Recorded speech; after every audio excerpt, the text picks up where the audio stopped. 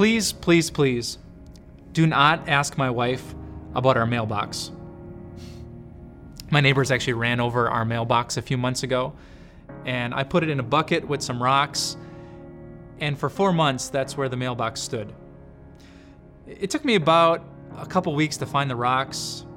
It took me another month to go to the hardware store and buy a new mailbox. I tried to put it up once, but it was leaning like a crooked tower in Italy, and so I gave up, put the mailbox back into the bucket, and that's where it sat. Can you take a guess what my talents and gifts are not? I'm terrible at fixing things. You can pray for my wife and pray for our marriage. It can cause some tension. But can I tell you what one of my gifts is? Memorizing the Bible. I don't know why, but ever since I was little, I could remember things like few people could. In fact, this past summer, in just 1 month, I think I memorized over 100 Bible passages, the most I ever did. And now let me hit pause and ask you, what are you feeling in your heart right now? When I talk about something I'm pretty pathetic at and something I'm pretty powerful at, how do you feel? Was there a twinge of pride when you heard about things that seemed pathetic to you that you could do easily? Was there a bit of jealousy or defensiveness when you learned of something that I can do that perhaps you can't? The Apostle Paul wants to give us contentment. He doesn't want us to ping pong back and forth between feeling proud and then feeling envious and then feeling proud and then feeling envious. There are too many differences in this world to live like that. One of the gifts of the Holy Spirit is peace and contentment. And it comes from knowing what the Apostle Paul said in 1 Corinthians chapter 12.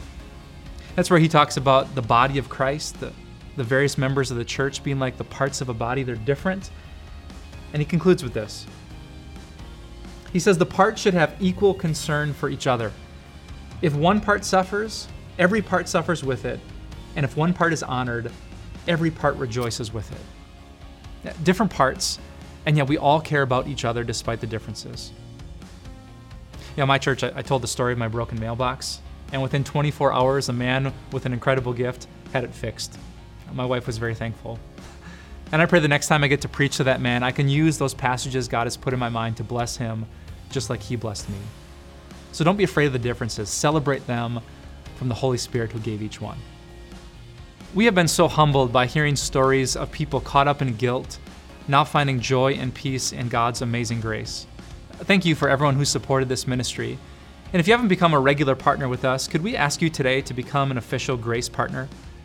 As you give a regular donation, you can help so many people who just don't know about God's love and forgiveness hear about the unconditional grace that Jesus gave at his cross and when he rose from the dead. So click the link below and let's tell people about Jesus and his incredible grace.